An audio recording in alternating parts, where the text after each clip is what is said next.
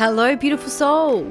I'm Sarah Michaels and welcome to the Elated You podcast, where we dive deep into the world of self-discovery, growth, and healing to find out who you truly are. So today I really want to talk about my views on vision boards. So today I want to talk about vision boards and why I think that they don't work. Truly believe that in my heart, if you have a vision board with all these amazing things like your dream car, your dream house, and all of the beautiful things that are luxurious, or the incredible boyfriend, whatever it is, right? But you are not believing that you deserve that, like in your core, you don't believe that you really deserve or you're deserving of these things, then it's not a match. It's not an energetic match with what you're asking for. So I'll give you an example. I don't do vision boards. I do vision, mindset. So I have these visions in my head, but I really feel into what it would feel like. And once upon a time, I couldn't even envision the dream house because I didn't actually think that I could truly have that. I didn't think that I could ever be on a stage or I could do the things that I'm already doing now. But the minute I started to go, hold on, I am deserving of that. The minute I started working on myself, and I think that's why I'm a really big culprit on self-development, because if you can have enough self-love and work on, perhaps you've got a money scarcity mindset. Everyone has, a different belief system. And a lot of mine wasn't mine. It was actually coming from my external family or environment and from childhood. Most of the time it comes from childhood. So for me, the minute I was able to work on, hold on, that's actually not part of my belief system. I actually don't believe that you need to work really, really hard and stay in a job for a really long time to have incredible things and make a lot of money. But that's what my belief system was for a very long time because, that was what my mum taught me. That's what people taught me. That's what the people around me believed. And obviously I took on that belief. But now I know that you can work smarter and you can work and do the thing that you love. I also was told that you can't make money from doing the things that you love, like whether it was comedy or singing or acting, that you just end up a waitress and you'd end up on the street. And so for a long time, that was my fear. So I could say I wanted those things, but my core belief system was like, but you can't, because if you do, this is going to be the consequence.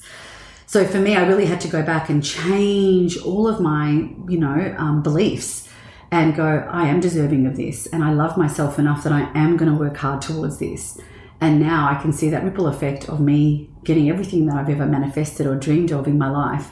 And the same thing with my partner. And I think that if you've got a partner that's in the work and you are both manifesting together, it's like double the impact. It really, really is. And our goals are the same and our mindset is the same and we hold each other accountable and we lift each other up. And that is really important because you want to stay in that vibration. You want to stay in that frequency.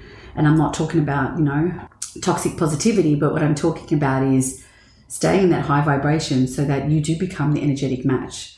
And, something I believe is if you are wanting the dream home, and so here's another thing, sorry, before I talk into that, some people put the vision up of the car and the house and whatever, and then are like, but is that selfish? Is that greedy if I'm asking for all this abundance and it's financial? Because, there's a lot of stories around money and money being evil and money. And just recently I heard someone say, money's evil, man, because they've associated with people that have money and aren't doing really great things. However, money just makes you more comfortable and it makes you more of what you are. So if you were a giving person and you were giving to the poor and you were helping people, you'll just be able to do that on a bigger scale. So I don't believe that money changes you. I believe you've always been that way and money just magnifies it and now people can see it. So if you have that mindset where you're like, oh, but when money's evil and then you're wanting money, are you really going to strive for the money or are you going to have a block there because deep down you think it's evil and you don't really want to be evil? So you block yourself. And this is why it's so important to go back and change all those stories. Now I forgot what I was saying, but yeah, so there was something else I wanted to talk into about. So what I do is that, we go in and have a look at inspections or we go into Google and have a look at realestate.com at these homes and what it would look like to actually walk in. And I'm a visual person, so I need to see things and I need to feel things. So for me, it's if you want to live in Tuscany, for example, then you need to go to Tuscany on holiday and you need to feel what it would feel like in your body, in your bones, to live there. If you want this big home, but you've never actually been, like you want this mansion or you want this Lamborghini, for example. You want this Lamborghini, but you've never even sat in a Lamborghini. It's like you need to go and hire one. You need to go and test drive one. You need to feel it. So when you manifest it, you feel it. You feel what it feels like. You feel, you can see it with your mind's eye when you're not in it. So for me, this is something that we do. We do search, we do look up homes, and we feel what it feels like to be in it. We envision what it would feel like for us to have a certain amount of money, or what it would feel like if we were more in love. So even when my husband and I weren't really connected, one of my manifestations was that we have this beautiful, loving relationship. Now that's really difficult when you're in a shit place, right? So I struggled with that, but I had to imagine what that fairy tale looked like, what the new us would look like. And in time, it started happening slowly, which then allowed me to open my eyes to more of that and more of that. And when you start to see it working, and that's why I think if you start with something small and see how that pans out, when you see your manifestation coming to life, it becomes addictive. It's like, what else can I manifest? What else can I manifest? But like I said, you've got to do it right.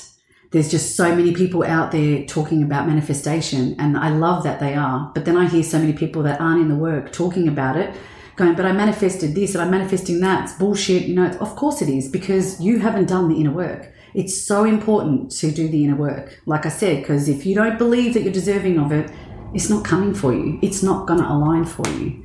I hope that was helpful. And if you do want to work on yourself, I have many programs, one-on-one and group programs that work on the self-belief, the self-love, the inner child, the shadows, all the things that will help you to get that mindset to manifest and, do it right. Thanks for listening. If you found value in this content, please subscribe to my podcast and head over to Instagram @elated_you to see what I'm getting up to. Bye.